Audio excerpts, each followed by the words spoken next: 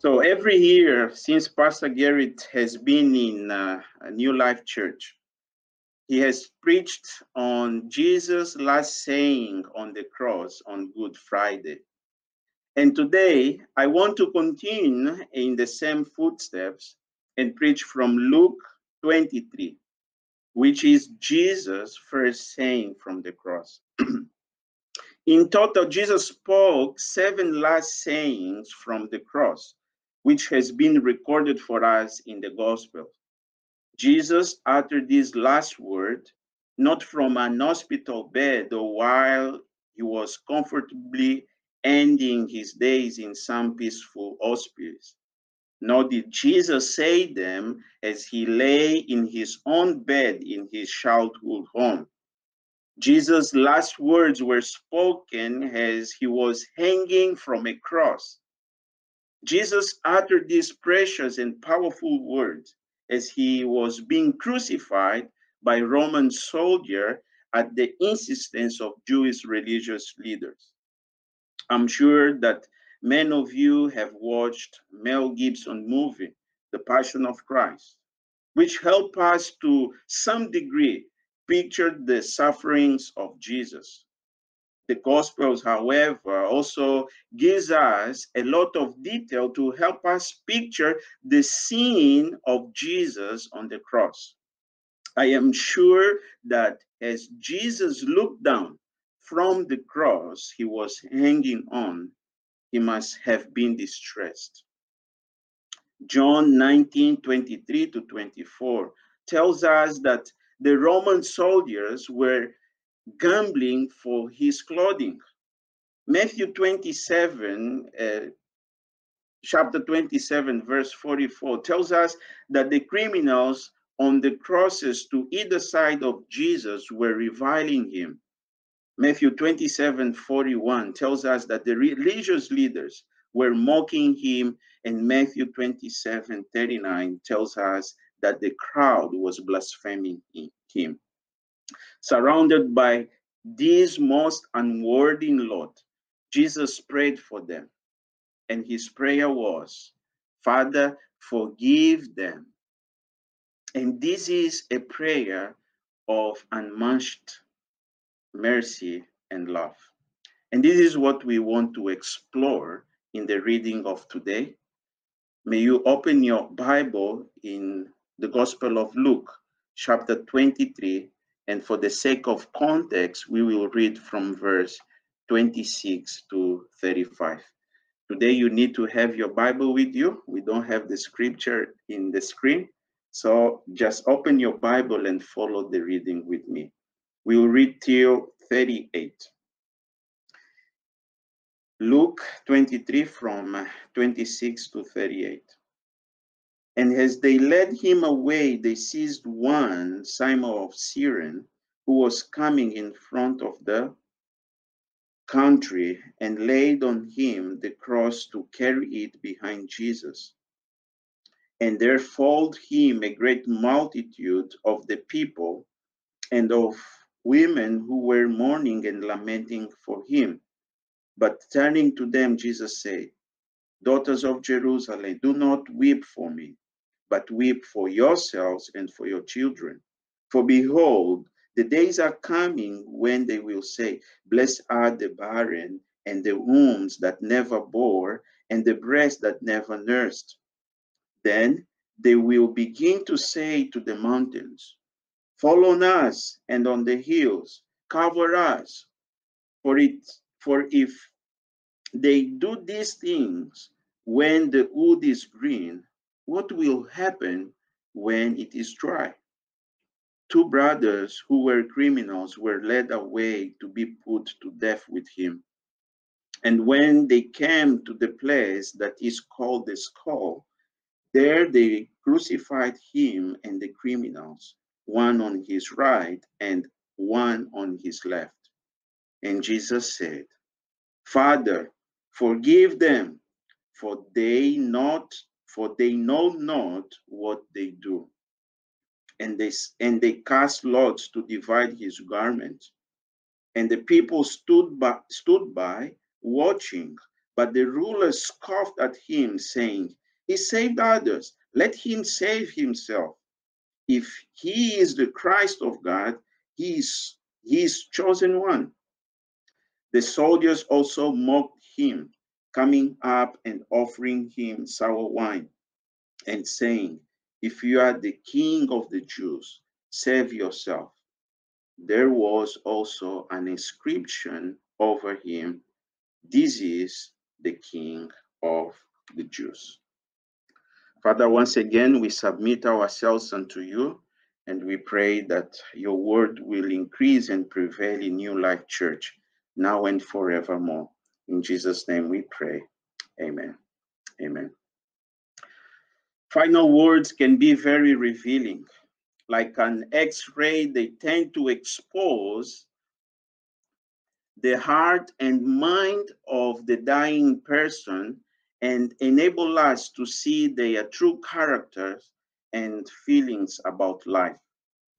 Herbert Lockyer, in his book titled All the Last Words of the Saints and Sinners, says, and I quote, "The last words of both saints and sinner about to enter eternity, what they had to say before the storming tongues lay silent in the grave, demands our deepest attention and most earnest concern. If when the soul is face to face with eternal realities, true character is almost invariable manifest, then we can expect the lips to express glorious certainty or terror concerning the future." Today, I want to look at the last words of neither a saint nor a sinner, but to the last words of a sinless Savior, Jesus Christ. By studying the last words of Christ, we shall learn a great deal about the true character of our Savior. After Jesus was nailed on the cross, he spoke 7 short phrases before he died. This precious word explains exactly why Jesus came into this world. These words explains why he did what he did and why he died as he died. The first word of our Savior on the cross is a prayer which teaches us about forgiveness. Jesus' prayer on the cross has 2 parts into it, and this is what we want to see this morning. The first part is a petition, and the second one is a plea. You see with me the first part, which is the petition in verse 34, the first part of 34. Jesus said, "Father, forgive them." And in these few words, there are 3 important aspects of Jesus' petition that is worthy of us for us to notice. And the first one is that Jesus' petition is addressed to his Father. Jesus' prayer in the beginning, he said, "Father, Father." In reading the Gospels, have you ever noticed how frequently this word Father was on Jesus' lips? Do you remember what he said to Joseph and Mary when they lost him and then found him in the temple? Jesus was about 7 to 8 years old. It is his first recording words or recording saying, and he said in that occasion, "Don't you know that I must be about my Father's business?" His Sermon on the Mount, Jesus spoke of his Father 17 times. And before he left his disciple, he said, "In my Father's house, there are many mansions." And as we read in the Gospel, his last word in the cross was, "Father, into your hands I commend my spirit." None of us will ever experience what Jesus experienced on the cross. Nevertheless, Jesus' example is instructive to us. No matter how severe our trial or crisis are, we must never lose confidence in our relationship to our Heavenly Father. This morning, I read an article on anxious people in the church and how we are to help them overcome anxiety. The author of the article said that in 2018, the YouVersion Bible application reported that the most shared bookmark and highlighted verse in the world was Isaiah 41, verse 10. And Isaiah 41, verse 10 says the following: Do not fear, for I am with you. Do not be afraid, for I am your God. I will strengthen you. I will help you. I will hold on to you with my righteous right hand. He went on to say, the author of that article, that the more we know of God in our lives, the less we will know of anxiety in our lives. Big anxiety can be defeated by bigger theology, meaning that big anxiety can be defeated by bigger and accurate knowledge of God's character, God's promises, and God's sons as revealed in the scriptures. Even though Jesus was distressed by what was happening to him and by what he must have seen on the cross, I don't think he was anxious, because he was confident that God, his Father, was with him. And he was confident that God, his Father, who would help him. And he was confident that God, his Father, would hold unto him. If God is your Father, brothers and sisters, you can boldly go to him with full assurance of acceptance. Knowing that God is our Father ought to give us a deep sense of assurance in his heart of loving care for us. Even if your earthly father was a failure, you can experience a fatherly love in perfection in God. God, our Father, is committed to provide for his children in exactly every way we need, and he has promised to direct our every step for his glory and for our good.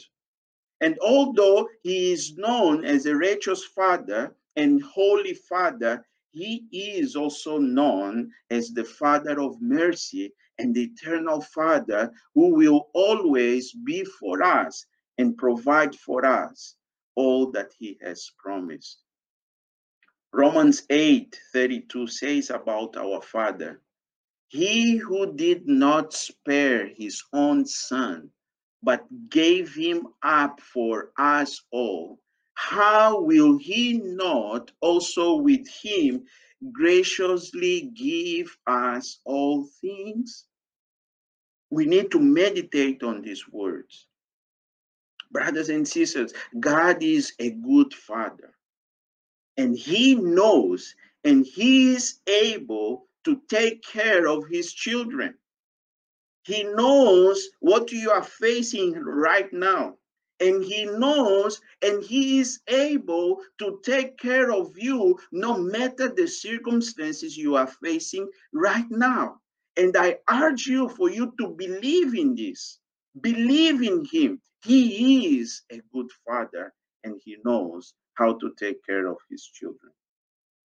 The second aspect of Jesus' petition worthy to notice in verse 34, the first part, as I said, is that Jesus' petition is not for himself. Jesus does not think of himself at all in these first words. One would expect a person experiencing excruciating pain and knowing that his death is only moments away would have first thought for himself, but Jesus' first concern was for others. It is true that later Jesus does pray for himself in his lamenting cry when he said, my God, why have you forsaken me?" But here, in the first words that we see from him, there is no mention of himself. He just say, "Father, forgive them." Again, let's see this example that Jesus is portraying here for us. Let this be our example for us to pursue and to imitate. Brothers and sisters, we need to learn to live in a pattern of other-centered, meaning to look to others before we look to ourselves. We need to learn to live in self-sacrifice love for the good of other people as we outdo each other in service and humility. Elsewhere, Jesus said, "Love your neighbor as yourself." And he did not say, "Love yourself as your neighbor." That's the example Jesus is giving us in this prayer. The first aspect we notice in Jesus' petition is that his petition is for the undeserving. This prayer was not merely for others. It was a prayer for the undeserving. And note that it was not a prayer for those who have wronged him before, but for those who were in the very act of murdering him. Jesus did not pray for them long after when time had the chance to heal. No, no. He prayed for them while his blood was still flowing from his vein. He prayed for them while his blood was still fresh on their hands and clothes, while they were still standing at the foot of cross and looking at him. Jesus said, "Father, forgive them, for they do not know what they are doing." The people murdering Jesus did not deserve his prayers. On contrary, they deserve his curse. They did not ask him to pray for them. In fact, they probably scoffed and laughed when they heard Jesus praying. Yet this passage teaches us that Jesus prays for those who neither deserved his prayer nor asked for it. Brothers and sisters, Jesus asked the Father to forgive those who have wronged him when he was experiencing excruciating pain. When the pain was deep, he forgave. And we can do that only in him. You know, there are none on the earth who deserve this petition of Jesus. He prays for no one on the supposition that they deserve his petition. But in great mercy, he prays for his guilt and deserving enemies. Jesus still prays for the undeserving today. Jesus still prays for those who do not ask him to pray. Jesus' elect will, or while yet dead in their transgression and sin, are the object of his compassionate prayer. And even while they scoff at the gospel, his heart of love is entreating the favor of heaven on their behalf. Some of you think that only deserving people are the object of God's love and grace.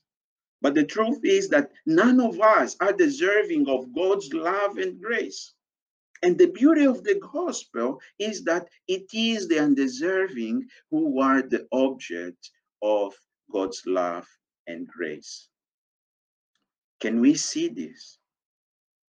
Can we understand and see that we are undeserving of the Lord's prayer, but still he prays for us?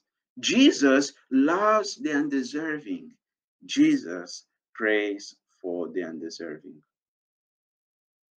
Last part of verse 34, we see the plea of our Lord Jesus Christ. That's my second point for this morning. Jesus' plea. And here we can learn three truths about the plea of our Lord Jesus Christ. And the first one is that the plea of Jesus is a plea for forgiveness. Jesus said, Father, forgive them. One might have expected that Jesus would pray, Father, curse them. Oh, Father, strike them dead. But Jesus doesn't pray that. No, no, no, no, no, no. Jesus asked God to forgive the people that were executing him for their odious and wicked act. The specific request in this plea is forgiveness. Again, Jesus said, Father, forgive them. Charles Spurgeon says that if we had no other description of our Lord Jesus Christ, this passage alone would convince of his deity. Moreover, it should evoke in us adoration and worship within us for our Savior who asked the Father to forgive sinners. At this point, we should note that these words were also a fulfillment of the scriptures. Hundreds of years earlier, Isaiah had foretold Jesus' sacrificial death on our behalf, describing it perfectly when he said in Isaiah 53, verse 12, He poured out his life unto death and was numbered with the transgressors. For he bore the sin of many and made intercession of the transgressors. The word forgive expresses the idea of letting go of a debt by not demanding its payment. Jesus was asking that our sin debt be forgiven. But you see, this could only be done by placing the obligation of payment on another. So in fact, in his prayer of forgiveness, Jesus was asking that our sin be placed on him. In short, Jesus was praying like this, Father, forgive them by condemning me. As he hung there on the cross, Jesus did not ask that God ignore our sin. A righteous God could not do that. God could not simply say, let's just forget about mankind's sin and let bygones be bygones. No, no, no, no. God's searing holiness demanded an infinite penalty. Our sin had to be atoned for. There was a price to be paid, and only Jesus could pay it. Jesus Christ is the only sinless man that ever walked in this earth, the only perfect sacrifice that would be accepted by the Father. The scripture says that Jesus committed no sin, nor was any deceit found on his mouth. 1 Peter 2:22. The Bible says that he has been tempted in all things as we are, yet without sin. Hebrews 4:15. The scripture says he is holy, innocent, undefiled, separated from sinners. Hebrews 7:26. He never wronged another individual. Jesus never spoke a lie, never committed an unkind or an unloving act. He never broke the law of God. He never had an impure thought. He never yielded to any evil temptation whatsoever. No one was less worthy of death than he. Even the evil Roman governor, Pontius Pilate, testified repeatedly, I find no guilt in this man. And yet Pilate, conspiring with others, evil men, using false and trumped up charges, condemned Christ to death and killed him in the most brutal manner you can imagine. Throngs of people were whipped into a frenzy of hatred and demanding his death unjustly. Through it all, Christ was led as a lamb to the slaughter, submitting to the indignity and injustice. He surrendered his life without resistance, without threat, and without any retaliation.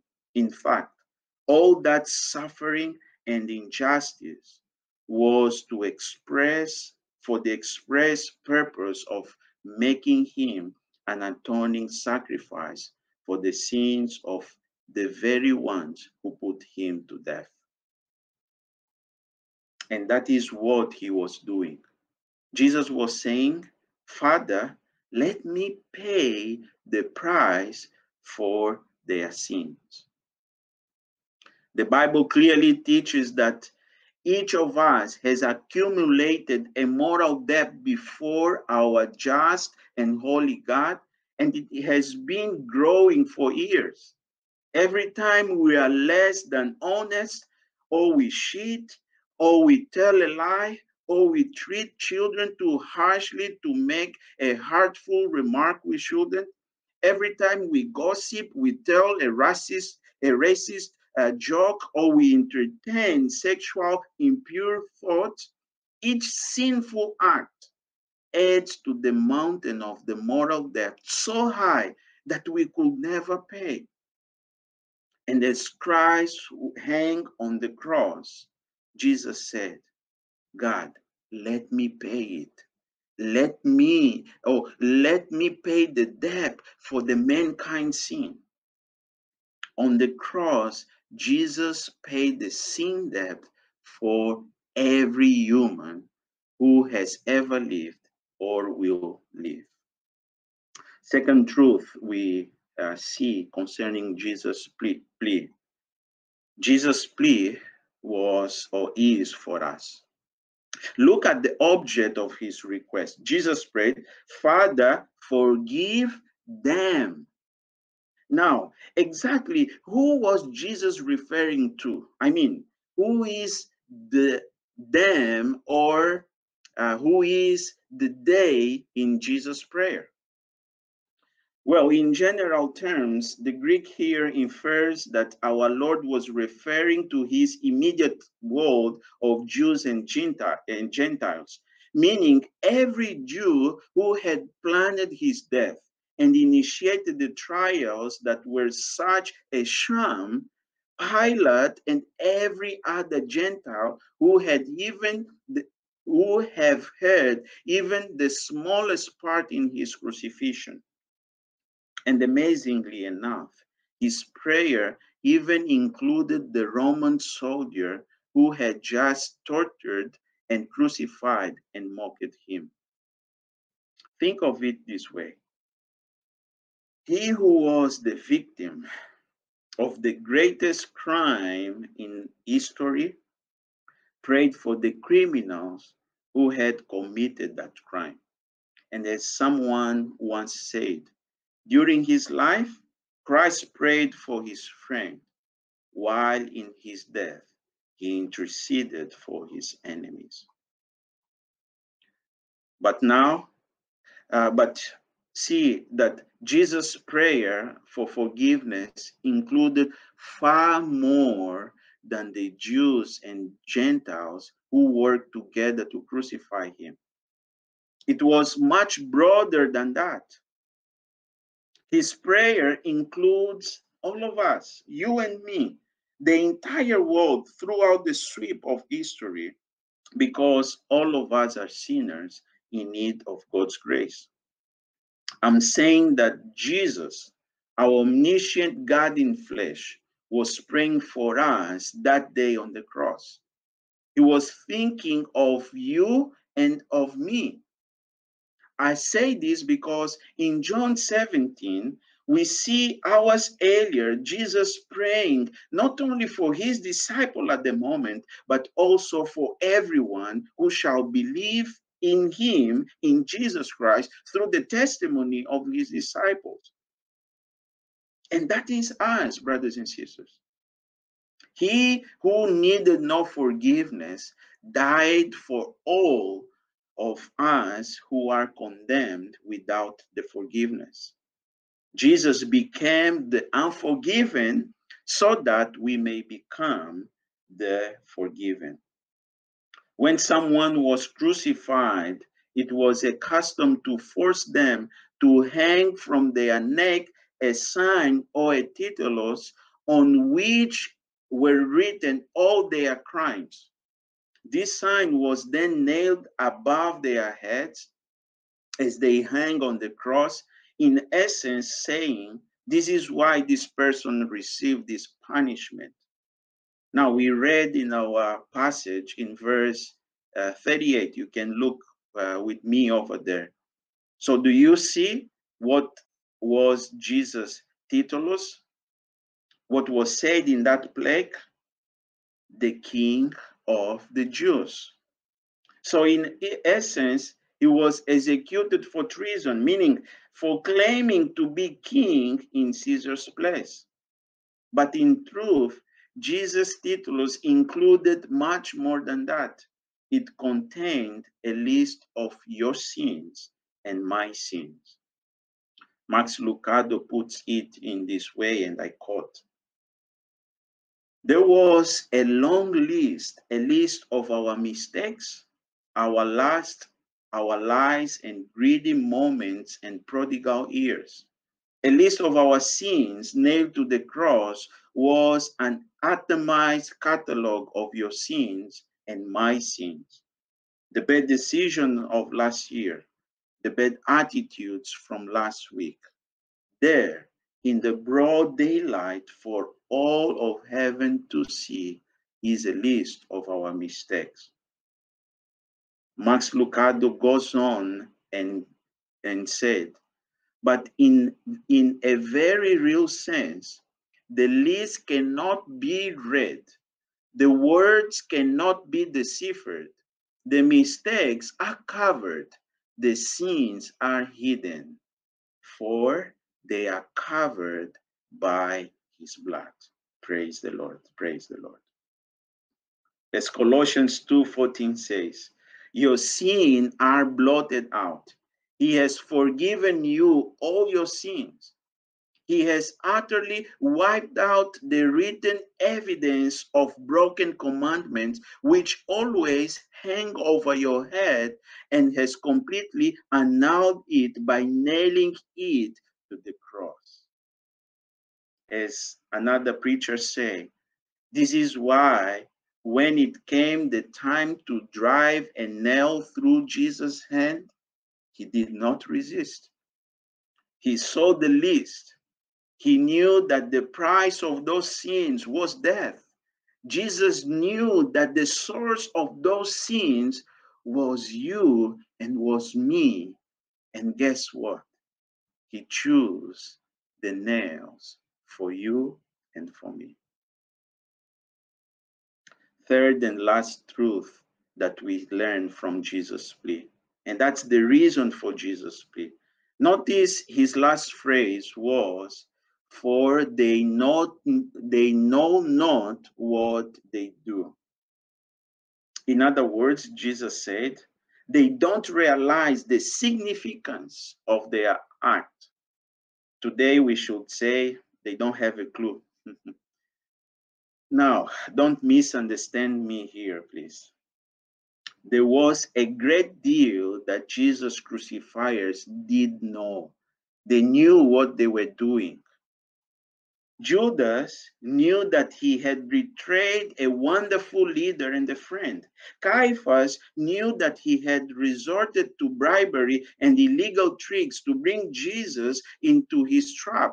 The chiefs of the priests knew that they had brought false charges against him. Pilate knew he was condemning an innocent person to death.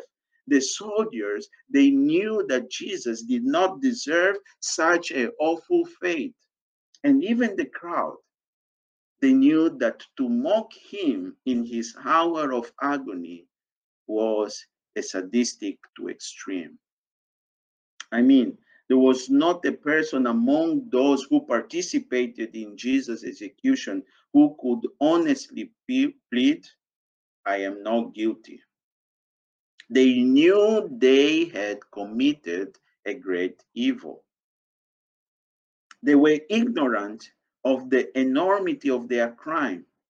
They were blinded to the full reality that they were crucifying God the Son. They loved darkness rather than light and did not recognize that they were putting to death the light of the world, whom was taking away the sins of the world. As the Apostle Paul said, none of the rulers of his age understood, for if they had, they would not have crucified the Lord of glory. In 1 Corinthians chapter 2, verse 8. Christ was asking God to forgive his executioners. His prayer was a token of mercy offered to all that heard. The forgiveness Christ prayed for the forgiveness Christ prayed for is freely offered to all people. In fact, God is eager to forgive repentant sinners. He pleads for every sinner to be reconciled back to him. In Acts 17:30, the Bible says that the times of ignorance God overlooked, but now he commands all people everywhere to repent. Divine forgiveness is never granted to people who remain in unbelief and sin. Those who cling to their hatred of Jesus and their love for sin will by no means be forgiven. And that's not what Christ was praying for.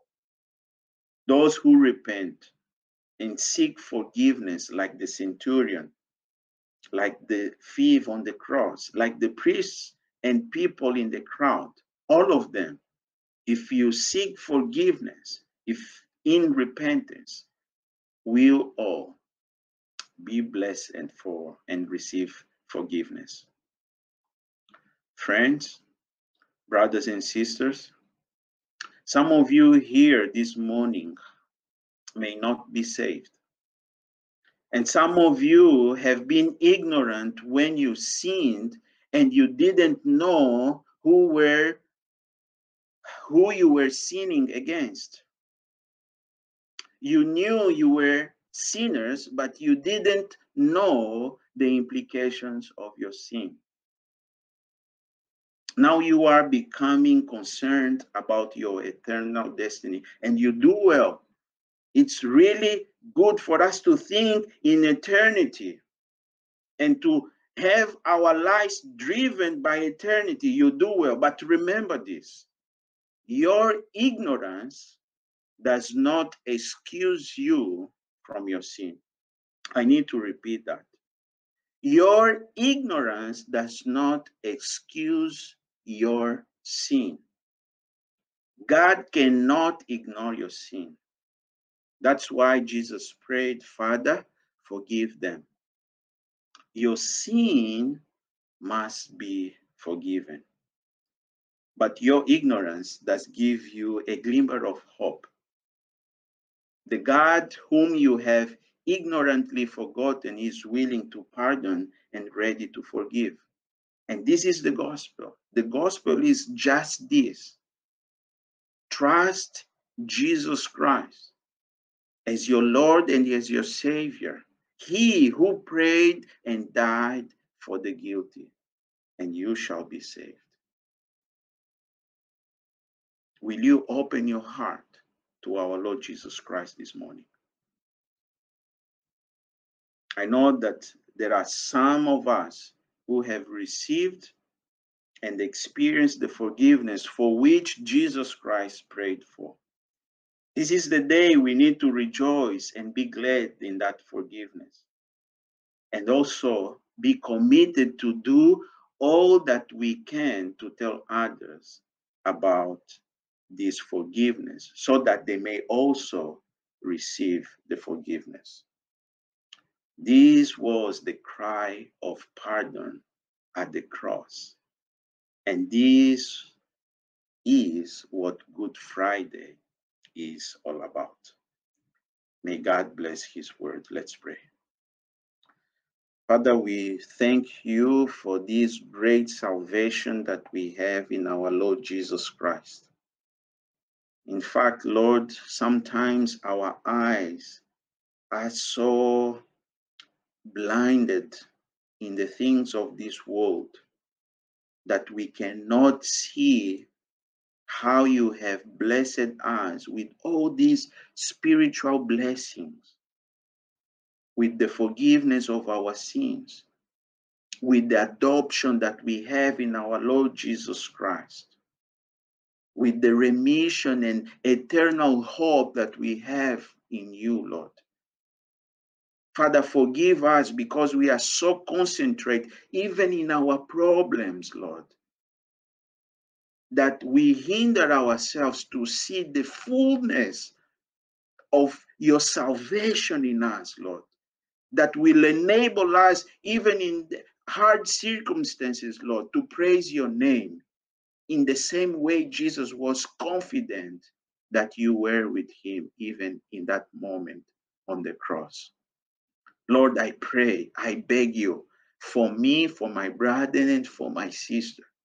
Lord, open up the eyes of our understanding so that we may know, Lord, so that we may grow in maturity, in love, Lord, and for us to, in fact, live out the life that you have given us in our Lord Jesus Christ. All for your name's sake and for the joy of your children. We pray all this in our Lord Jesus Christ's name. Amen. Amen.